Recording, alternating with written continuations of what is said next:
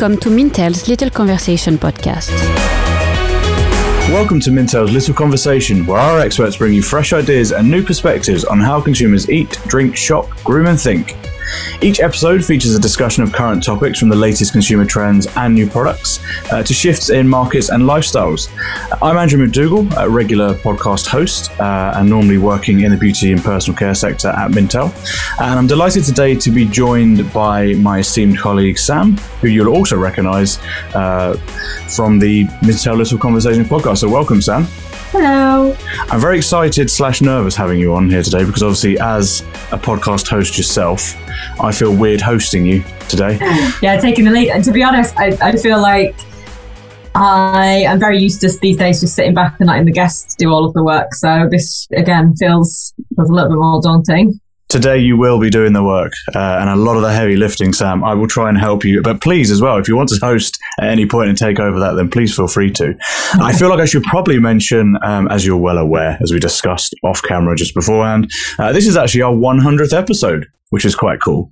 And actually, I'm quite glad as well, in the nicest way possible. I'm really glad that it's you and I on this podcast because we were there since its sort of inception, really. That's at the start of the Little Conversation podcast. We were there along with Andrew Davidson, who unfortunately can't join us today. And we've had many, many brilliant hosts over the years. But yeah, it's great to sort of be sitting down with you now and be talking about episode number 100. Yeah, we've covered a lot of ground in the last, I think 4 seasons, spread over however many years. So yeah, hopefully we'll be able to shine a light on some of the old episodes that I guess are as relevant now as they ever were.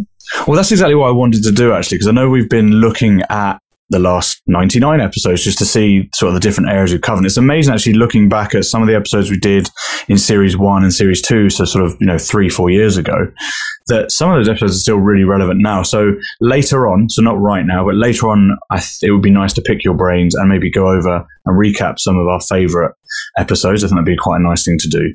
But it would also be quite nice to kick off looking, though, at some of our global 36 market data that's just come out for 2022, because it's sort of fresh data that we have.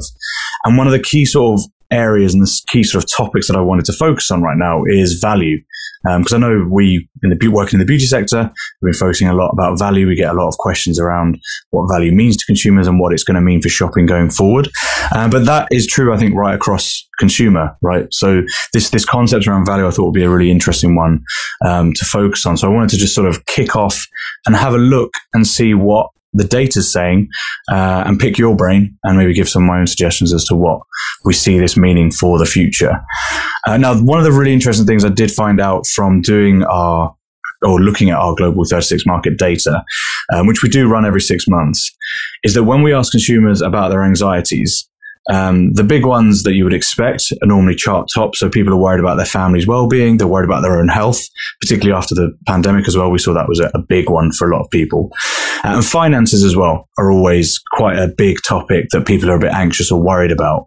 But what we have seen in the March 2022 data compared to the September 2021 data is that people are a little bit more worried about their finances now, understandably, given cost of living and different sort of financial situations globally. So it's a really interesting sort of topic to look at. Is there anything in particular in value that's or around that value topic and around finance that strikes you at the moment, Sam?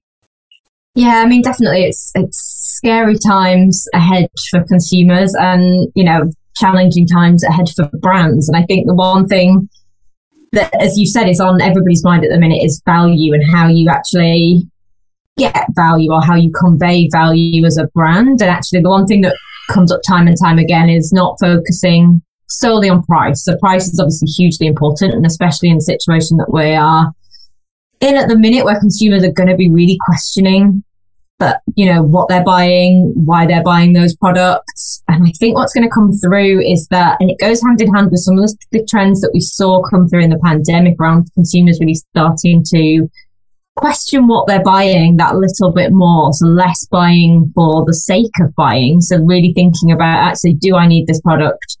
Or is there alternative products that I can buy that would be better? Or do I need to buy anything at all? So it's where things like discretionary buying comes into question. But at the same time, there is that idea of, consumers just need to lift their mood as well. So there will be those inevitable treat factors. And that's something that we obviously talk about a lot in beauty. Lots of clients coming to us at the minute asking, is the lipstick effect going to be the same this time around? Are people going to be buying lipstick to make themselves feel better?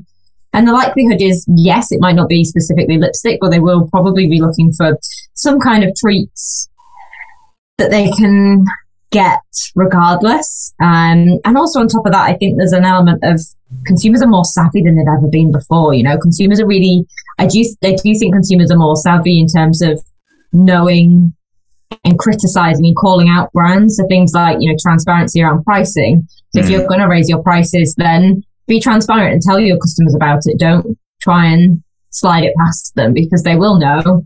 And they will react positively to that. So we did some really interesting research in beauty and personal care, a brand called The Ordinary, told its customers back in, I think it was in January on social media, that it was going to raise its prices. So it gave them all of its customers a kind of 2-week notice period, so that if they wanted to stock up before it put its prices up, then they would have the opportunity to do so. And we did some research on that, and the findings were overwhelmingly positive. Consumers saw that as a really nice action from the brand. Consumers really understand that brands have to increase their prices, but actually that they just want the brand to consider them in that process and really think about, how they can make that transition as easy for the consumer as possible. I think that's a really interesting topic on the transparency issue, in terms of, obviously we're not saying that everyone is happy with price rises, but we do understand those price rises are going to happen. So it's nice to know, I think sometimes we've seen it very well in the fashion industry. They do it very well, where you'll see companies, I think it is Everlane, who sort of detail on their website about how much the raw materials cost to buy, how much the labor cost, the logistics, the transport, everything around that. And they also quite clearly say as well, this is the profit we're making, because let's be honest, again, consumers aren't stupid. Businesses are businesses to make money. So we're not going to be like, oh, this brand is making profit, so I don't like them. They are aware of what that, what that entails. Obviously, as long as those profits aren't too high. But I think that transparency aspect is a really interesting one around value, because as you say, people want to know where their money is going to. And people are going to be really it's difficult to talk about the consumer as one person, right? Because you're going to have people who are in the luxury premium sector who may not feel the hit as much, or they'll feel it, but it'll be completely different to how someone on the other end of the scale is going to feel, sort of, and how they're going to cut back on what they spend on, and things like that. And that, again, I think is where really important what you said there about value not just being about price, because it is to a lot of people, but it's also what I value is going to be different to what you value, I presume, Sam. Like if you gave me £10 and you £10, or €10 or $10, I'm sure we'd probably spend it in different ways. Like if we had the same, because we just value certain things differently. So I think that becomes really important, I think, to know what your consumers want, how your consumers behave, and what they're going to be looking for. So I think that's a really important thing when it comes to value, because there's so many different ways to look at it. And let's be honest, although we don't want prices to go up, and everyone, particularly I'm sitting in the UK, and as I know you are as well, and obviously we're looking at things like energy prices going up, and we can sit and moan and it looks horrendous. However, prices of a lot of things are going to continue to go up. And for some consumer goods industries, the price hike impact hasn't been felt yet. So it hasn't been pushed onto the consumer yet. It could get worse in 6 months' time. So again, having those open value conversations becomes really important and really interesting. It's interesting that you mentioned The Ordinary there as an example of being transparent. That definitely seems to be the way. It's not to say that, as you say, it's not to say that everyone's going to be happy, like, oh, they told us, so I must be happy with it. But I think it is going to be very interesting, I think, just to see how sort of brands can communicate, how you can talk with your own communities as well.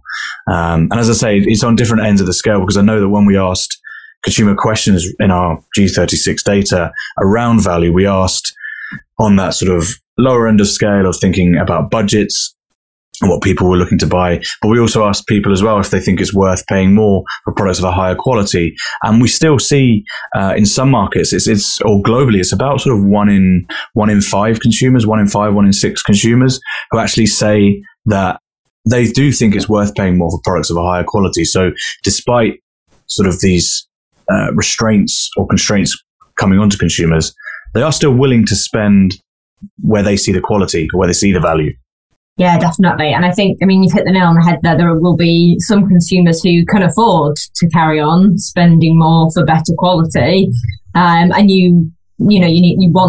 some brands will want to cater to those consumers, and that's, a good space to be in. And on top of that, I think there's a real opportunity where I feel like a lot of brands and companies miss out in terms of more focus on rewarding loyalty than attracting new consumers. So you see it all the time. You see so many promotional advertisements, anything from, get 20% off your first purchase with a retailer, or you get, things like new customers for various different, mobile phone contracts, things like that. And actually, then those consumers will be loyal to you, will stay with you for a couple of years, and then you'll hike the prices up. And I think things like that are going to come under a lot more scrutiny in terms of actually, why are you giving your new customers a better price than you're giving existing customers? And things like that, again, will just come into, I think, under a bit more scrutiny. Yeah, I kind of feel like that flipped as well a bit when we talk about like energy prices. It became really weird because there's been such this focus on new customer acquisition for all consumer goods companies, not just in energy, but there's always been this focus on new customers and the perks that they can get. But actually, during this sort of cost of living energy crisis, it's almost gone the other way to the point where there are no better deals to switch companies. It's actually this case of we need to actually look after our current customers. And although we can't offer you amazing deals, I know there have been certain energy companies who are saying, well, actually, we can offer, because you're a customer, we can offer you these deals. So it's an interesting sort of flip, I think, on that sort of, rather than focusing just on new customer acquisition, the customer retention strategy becomes really important. And again, I think that's where, again, this concept of value changes things a little bit. So again, it's interesting to see how companies can deal with sort of subscriptions or any of those sort of customer communities they already have. They can be the really important ones to nurture, I think, as well. So again, connecting with those consumers becomes really, really important, because again, you're building value and justifying that value to the consumer. As I say, on the other end of the scale, though, the great thing I saw in the G36 data that we've just got back as well is also that there are consumers as well who are budgeting and stick to budgets as much as possible. So as much as people say we're willing to pay more, for some people, obviously, we can't pay more. So we are still budgeting. We are sticking to that budget. We are saving on certain elements of our spend so that we can afford other things. Do you think priority plays a big role in value, in that sort of value proposition then for consumers? And how do you think brands and companies, because it's such a difficult one, because obviously money is such a ruler of this situation, but how do we play in that sort of priority arena? Yeah, I guess it's just knowing who your customer is, knowing what they want, and knowing what they prioritize, I guess, and how that fits in terms of consumers are going to be cautious, and they're going to be, as I say, just scrutinizing what they're buying a little bit more. So I think that's where things like, for us, say in beauty, it's about thinking about new product development and what products you have in your pipeline, and are those going to meet the consumer's needs? Are they going to be the products that they want, or are you just, filling or expanding your product range unnecessarily? So really thinking about, what consumers are going to be looking for. Because I know, as well as the statement around sticking to the budget, we have data on, the percentage of consumers who look out for things that make their life easier. So in beauty and personal care, does that mean we'll see, more shift towards multifunctional products, and how you can, and more kind of hacks around that? You see it on social media constantly now in terms of how you can use the same beauty product for multiple different uses. And so it's just around thinking about actually, who is my consumer? What do they need? What do they want? And how can I serve those needs? And I guess it's, might sound quite basic, but it is just kind of paying attention to that and really thinking about actually, if this is how consumers are really feeling over the next year, how can we support them, and how can we make them still be able to, if they are a bit financially constrained, how can they still invest and buy into us as a brand? Is it that actually we offer products, find ways or solutions to offer products that are slightly lower price or services even. So even things like, offering express services, speedy services, because they're a little bit more cost effective, offering slightly smaller pack sizes so that consumers don't actually have to spend more on a product if they just want that small kind of indulgent treat. Is it, so really thinking about the different ways that you can kind of just help consumers and support them, and, thinking about those different things and how that fits with your product pipeline or how you're going to position services over the next couple of years is definitely going to be important. Yeah, I'm glad you mentioned multifunctional there as well, because I kind of feel like multifunctional products always seem to go in waves, and it always, especially when we have any sort of thinking about the recession, you mentioned the lipstick effect as well. You've mentioned all the buzzwords today, Sam, basically, which is perfect. But it does seem to go in these waves where multifunction becomes a really important product format then, because as you said, it is cost effective for people, but there's so much more behind that value driver. So as you say, convenience becomes really important. I remember yesterday we were speaking with our household colleagues, and they were talking a lot about how in household substitutes are being used, so different cleaners for different purposes. Did we have a multi-purpose product that could be used for a number of different things? It's about getting the most out of that product as well, so limiting waste. There's another driver behind what we can see coming out of this. So it's really interesting. I'm fascinated by these hacks that you mention, and sort of this sort of substitution sort of concept that potentially comes out of here. And I also think coming off the back of the pandemic, and it's obviously still in the pandemic, but coming through the last couple of years, we have seen consumers almost sort of the innovation from consumers themselves has been really ingenious in terms of sort of some of the DIY hacks we saw. Some of them, of course, not always safe, worth pointing that out. But it is really interesting just to see how some of those trends, when we couldn't get our hands on certain products, or we had to make up our own sort of solutions at home, those kind of behaviors, whilst not every behavior from the pandemic is going to continue, and we know that we've already seen a lot of behaviors drop off already, but it is interesting again just to see how was that almost good preparation for a cost of living crisis, in the sense of how to get the most out of products, how to get the best out of products. If we do need to substitute, or if we do need to find better ways to do things, can we slow down our consumption? For example, buying less products, buying the only products that do something for us, that make us feel good about ourselves. I do think it's really interesting. And I wonder for this idea of sort of mixed retail and mixed services going forward, where we will shop online, because again, the pandemic has accelerated that, though we were doing that before. That's going to be really important. But there's also a real importance to offline. And we don't live in a world now where you're either an online shopper or an offline shopper. I think that mixed service going forward is going to become really important and really interesting to look at as well.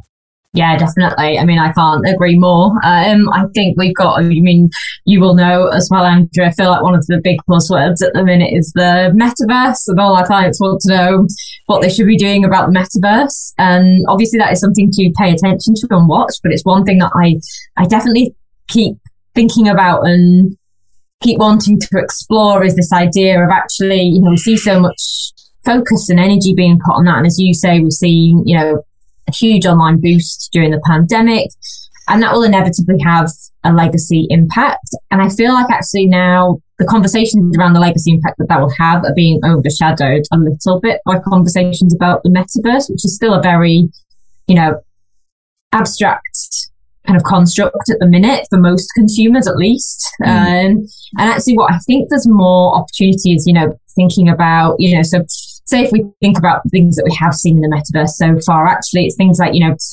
replicating virtual stores, or replicating physical stores virtually, so online versions of physical retail spaces and the physical retail spaces that we're used to.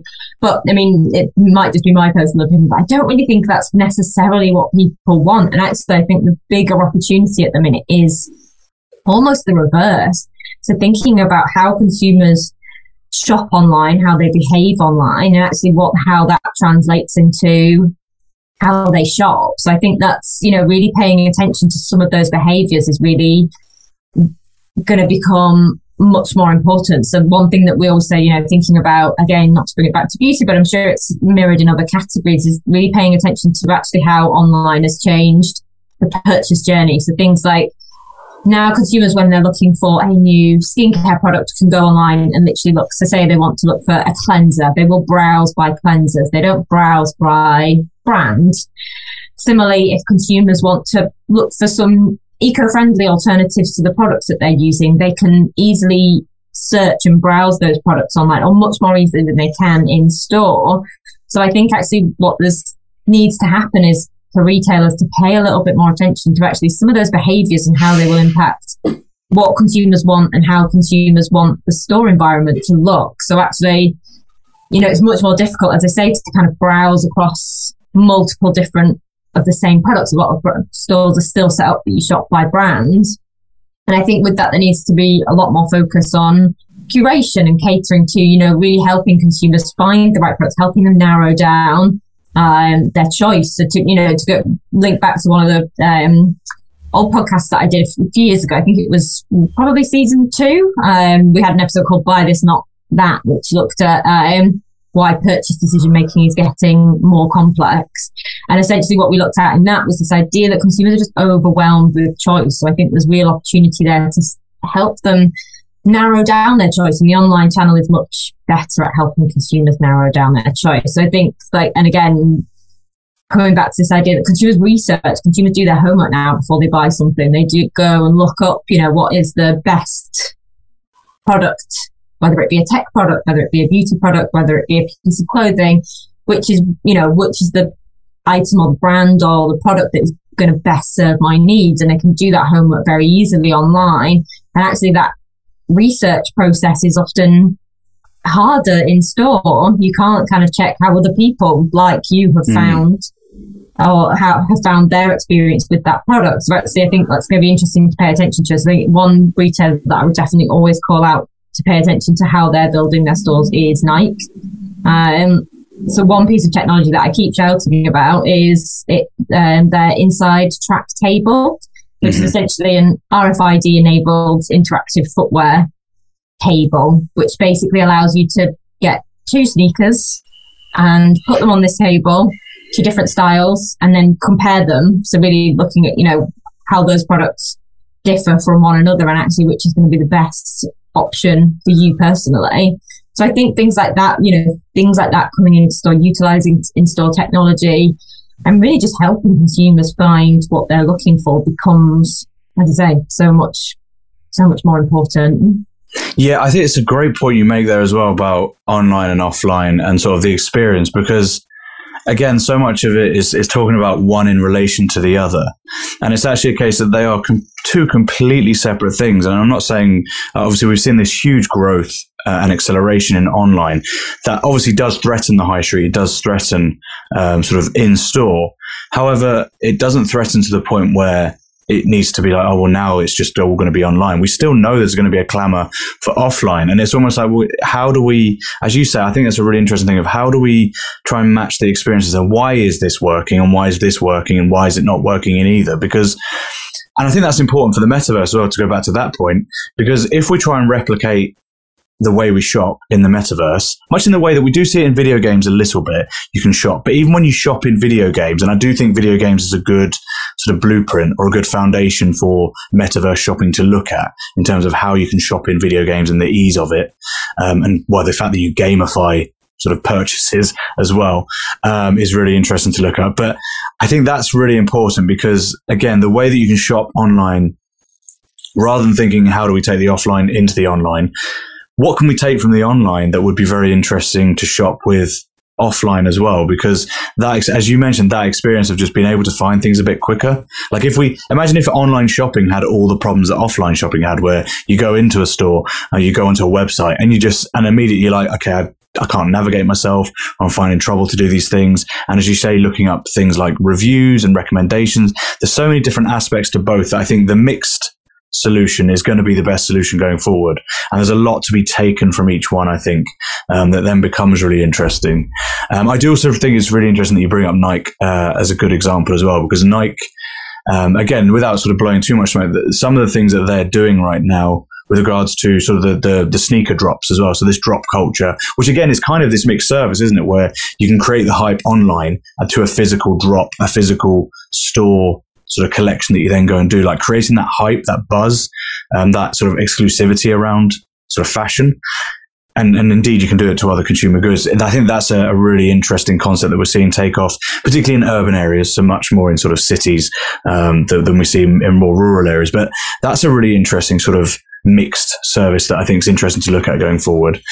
And then going that step further to the metaverse, I know Nike have looked at the Artifact creator platform, where rather than creating a product or introducing a product into the metaverse that is an offline product that we put into the online, actually being able to create a product in the metaverse that we then, after the fact, then produce in the offline. So I think that kind of virtual first is going to be really interesting. And again, it's interesting because there's so much to play with that, right? Because there aren't any real sort of limits or regulations or things in the metaverse right now. No, yeah, definitely. I think I'm glad you brought up the idea of kind of that virtual first. And I think we're already starting to see things like that coming through in kind of things like packaging.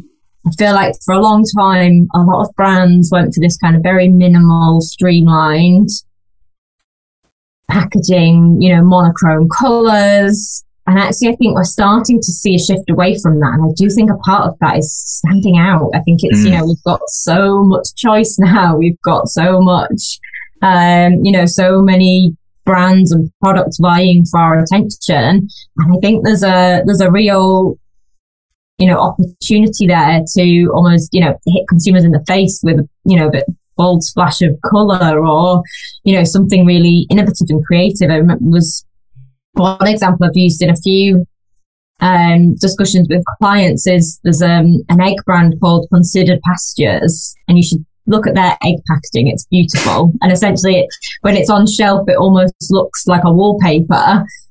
And, that's not going to work for every egg brand. And it will certainly probably influence the cost. And, I'm sure their eggs come at a premium. So it's only going to work for certain brands, but it's really not thinking about and, not allowing kind of category expectations to dictate design and really thinking actually, how do we stand out? And as I say, I think that again will start to come through from a virtual first perspective. It's that online scroll. How many times do we find ourselves scrolling through pages of products to find what we want? And I think there's something to be said for having something that really stands out and catches your eye. So I think we're starting to see much more playful, bold, colourful packaging and design start to come through. Yeah, and I think, again, that online space in the metaverse is going to be really interesting to see how that evolves. We're very much at the first steps into the metaverse. Like, I followed like a Twitter thread the other day, which was quite funny, about how it's interesting you mentioned the aesthetics of of this egg packaging and how lovely it is, because that's the one big criticism of the metaverse right now. I don't know if you've sort of gone into any metaverses yet, Sam, but they are a little bit clunky. They're a little bit awkward. And there was a whole thread I saw on Twitter, which was basically slating it, being like, we've invested billions and billions of dollars into this metaverse, and it looks like a much worse version of, it basically looks like a Nintendo 64 game. Like there's no sort of, considering like some of the video games we have out there, it just doesn't even match up. And it's really interesting because that's the easiest way to slate it, and it is still a growing concept, and it definitely isn't mainstream. So, we haven't got the buy-in of everyone yet. So not everyone is obviously in the metaverse. So it is still sort of building, and there is going to be this evolution, and it isn't going to be perfect straight away. The one thing I would say, though, that is exciting is that if you think about some of the most popular video games of recent times, things like Roblox or Minecraft, they're not particularly aesthetically pleasing games. However, they're very well used. Like, the gamer numbers on a daily basis for these communities is huge. And so I think that is interesting from the metaverse point of view of, if we can have that kind of community, and as you say, if we can have these virtual first sort of product launches or drops, again, engaging those types of communities can become really interesting to look at. So I'm definitely, it's me sort of saying, let's not get carried away. It's not like as you say, the offline is still, go out, look out of a window, read a book, live in the real world. But it is really interesting as well to see the possibilities and the capabilities. We really don't even knowing what it fully is going to be like in the metaverse.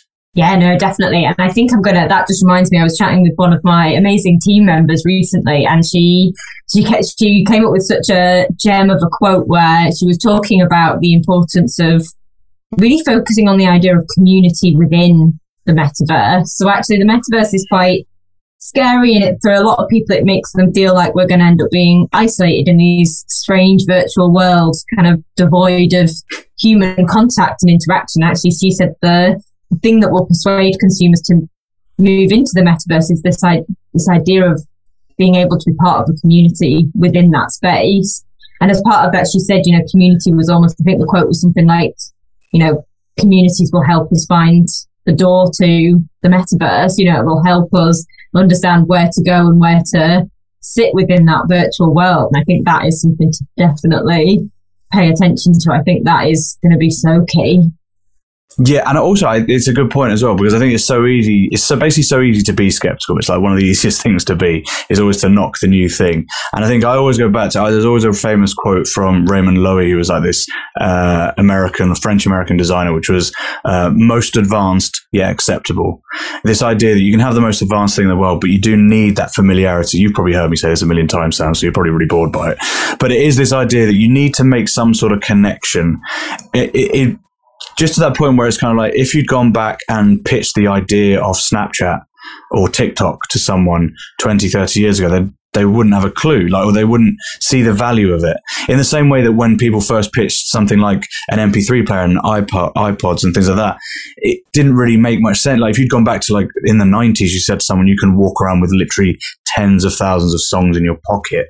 Again, people can't quite fathom it. So I always think that's quite an interesting thing to look at as well, in terms of the opportunities that are there are vast. And as I say, this what you mentioned there about the communities, I think it's really interesting to see how that people and communities and consumers, they're going to be that connection for brands, because they're the ones that are going to make these things live and breathe. They're the ones who are going to sort of decide whether this is a hit or a miss. It's going to decide whether you're the iPod or the mini disc player. So it's kind of interesting, I think, to see. Also, shout out to the mini disc player. I missed that thing. I loved the mini disc player. I didn't mean to put it in such a bad light there, but it is this, again, as I say, it is this idea that consumer will be sort of the judge at the end of the day. And I do think that the drivers behind the metaverse, i.e. things like community, I think are a really important thing to sort of think about and factor in. I should also use this point as well to probably plug in this series, in series 4 of Mintel's Little Conversation, we have had 3 episodes. If you go back just a couple of episodes ago, we've had 3 episodes, one on the metaverse specifically, one on cryptocurrencies, and one also on non-fungible tokens, NFTs. So if this kind of stuff is your bag and you want to hear more about that, we do have other podcasts on that. And that is a nice segue for me to then say to you, Sam, because I just realized the time, and I could, as always, talk to you forever. But I do want to, because this is our 100th episode, I do want to also recap maybe on some of our favorite episodes, or maybe give a shout out to some of our episodes over the years.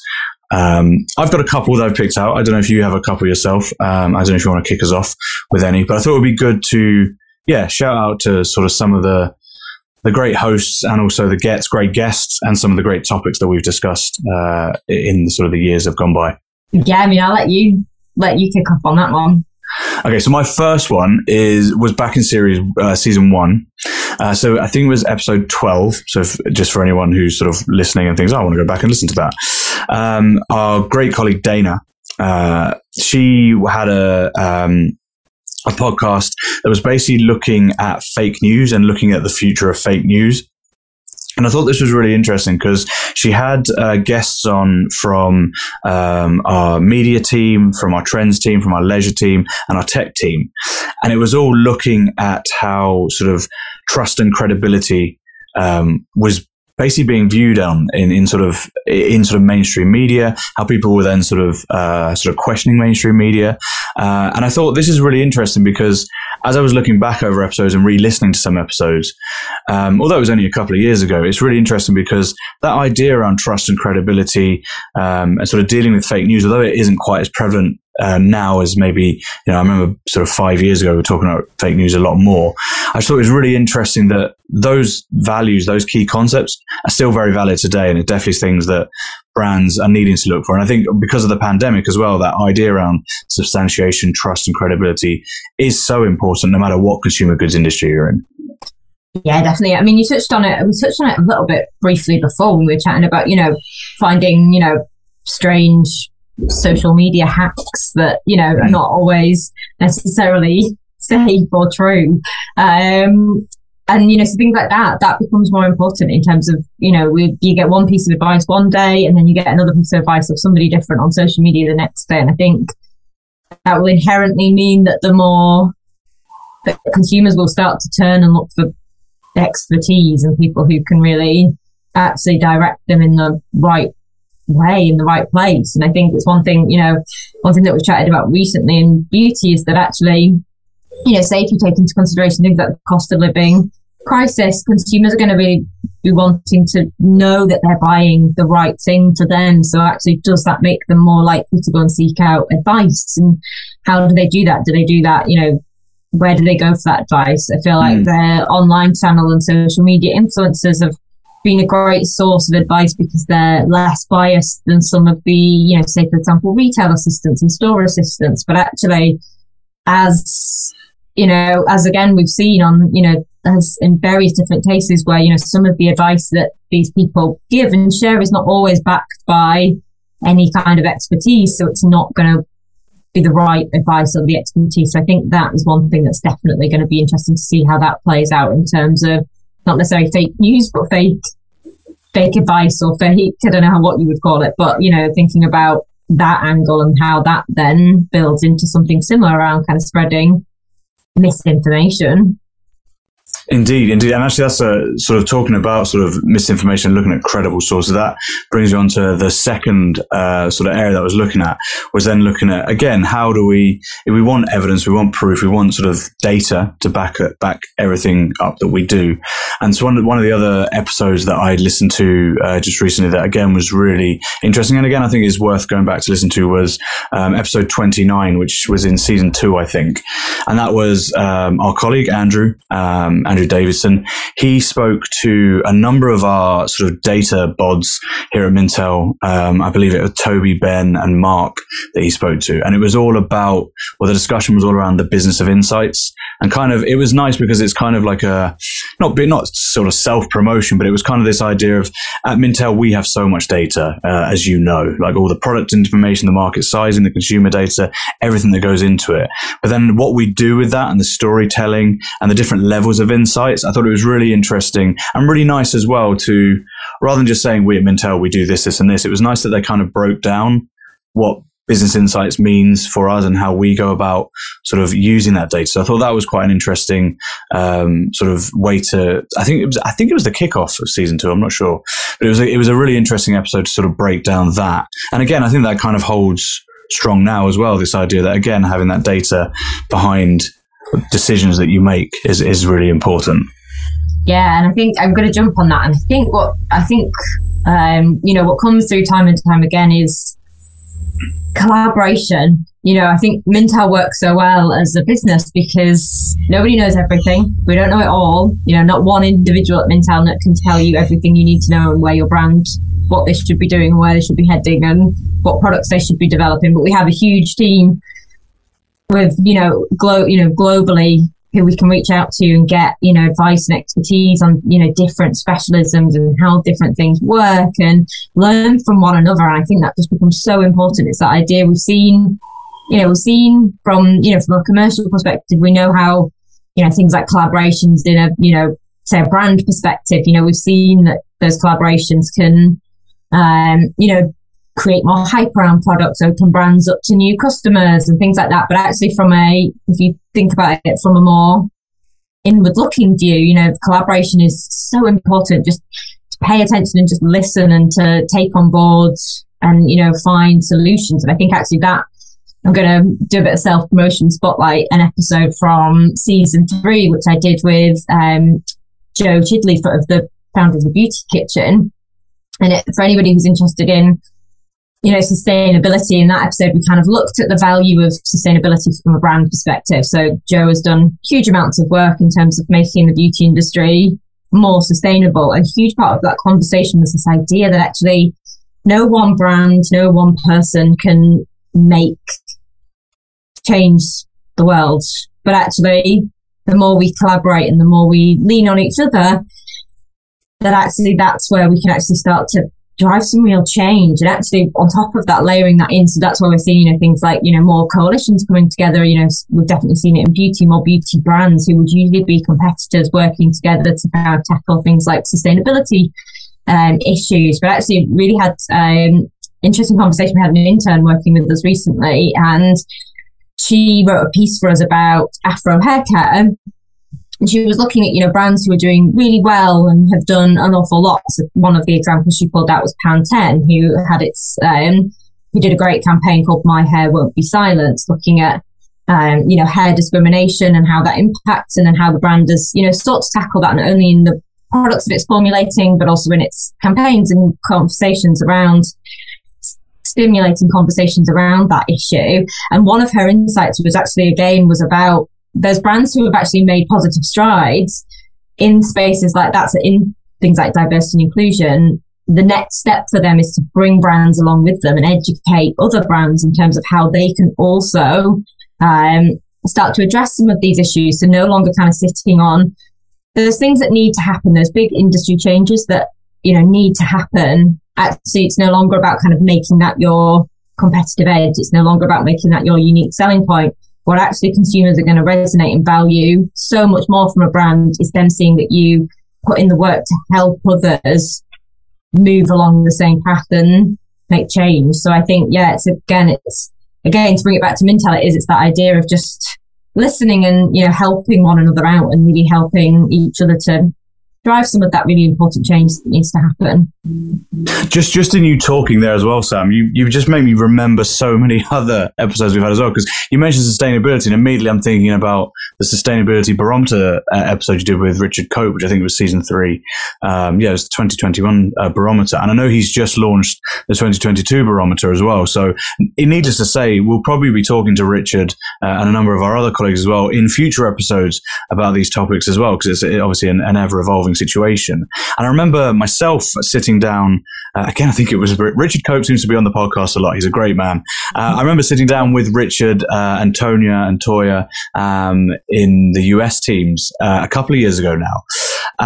And we spoke about sort of inclusivity and sort of DEI. And it was very much kind of around, we're really just scratching, at that stage, it was just, we're making little noises. But as you say, it kind of needs to become more of the norm. And I think sustainability and inclusivity are really interesting topics because they're almost not trends.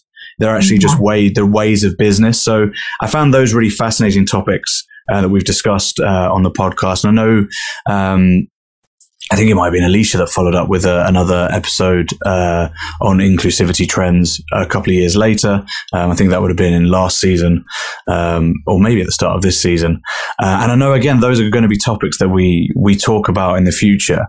I know, needless to say, we're probably going to talk more about metaverses in the future. I don't know if there's anything in particular. Do you have a wish list of things you want to talk about, or that you want to hear about even, for sort of upcoming episodes? I mean, again, I presume, I know we've discussed value today a lot. I know that we've discussed cost of living in the past. I presume those types of topics will come up because, again, they're things that we get asked about a lot. But are there any sort of real interesting areas that you think to yourself, actually, you know what, I'd quite like to, I know I've put you on the spot here, but are there anything you just think, I'd quite like to do a podcast on that, or that would be quite interesting to hear about? Yeah, I mean, I think as you've just said, there's loads more we can explore with diversity and inclusion. I feel like we've only scratched the surface of that. On top of that, I know we were chatting about it the other day, was the episodes about the future of cities. And I'd love to kind of go back and revisit that and start to think about, actually, what does that look like now? What is the future of cities, and how does that look as we move forward? To really thinking about, as I was, linking back to what we were talking about earlier, how stores need to evolve in response to consumers, and also how, other spaces need to start to evolve. So things like, how do offices look in, 20 years time? What does work look like? So it's really thinking about some of those big shifts and how actually things are gonna change. Yeah, as you're mentioning it there, I'm literally thinking I'd quite like to hear I'd quite like to hear more about sort of how spaces are going to evolve and how important that's going to be, because I think that's going to be a big thing again in how we connect with consumers. Are those spaces, because that's again that those spaces can be online or offline or wherever. So the physical space is going to be really interesting to see how that evolves. So yeah, I think I look forward to that podcast when you end up. You've said it now as well. I'm going to throw it back to you though. Anything else you want to explore? I'm not sure. I think I'm always fascinated by new tech, and I'm always fascinated as well by things I don't fully understand. So I really love looking at what is happening in other industries or what research has been done that could potentially be moved into beauty. So I like when I look at sort of health, like research has been done in health, for example, on like regenerative cells and things like that. I always think really fascinating to look at that. What could that mean, very selfishly, what could that mean for skincare? You know, this idea that, okay, if we're 3D printing stuff, if we're 3D printing hearts and organs for people, 3D printing skin isn't going to be as intricate as that. So again, where are the next steps there? So I always think it's really interesting to look at other categories and just think, oh, how can we basically steal your ideas and make them go forward? So maybe that's going to be something I look at going forward, is just an episode on stealing ideas. Because again, I just think it's fascinating to look at sort of innovations in all different industries. So I think that would be something quite interesting to look at. And also, I just love the team we work in, because we have a lot of different interests. I know that there's going to be topics that yourself or indeed Andrew is going to come up with that I'm going to be like, I never thought of that, but that would actually be sort of really interesting to listen to. And one thing I will say, though, is I know we could go on like this for ages, and I feel like we possibly have. So I do apologize for keeping you, but we do have to probably leave it there. Thank you so much for joining me in this sort of conversation and for putting up with my rambling ways, Sam. You've done it for 100 episodes now. Which is fantastic. As this is our 100th episode, as I've mentioned, of Mintel Little Conversation, I'd like to say to our listeners, which currently is across 59 countries, on behalf of myself, Sam, I don't want to speak for you, but on behalf of our fellow hosts, past and present, and all of the team behind Little Conversation, a big thank you.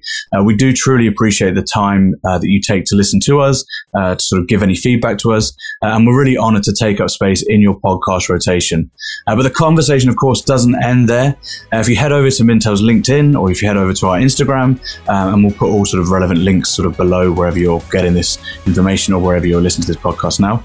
But please let us know what you think. We'd love to hear what your favorite episodes are, your ideas for topics as well. We're always interested to know what people want to hear more about, because as I say, we want to hear more about it too as soon as we hear it. So we can definitely look to tackle anything like that over the coming months.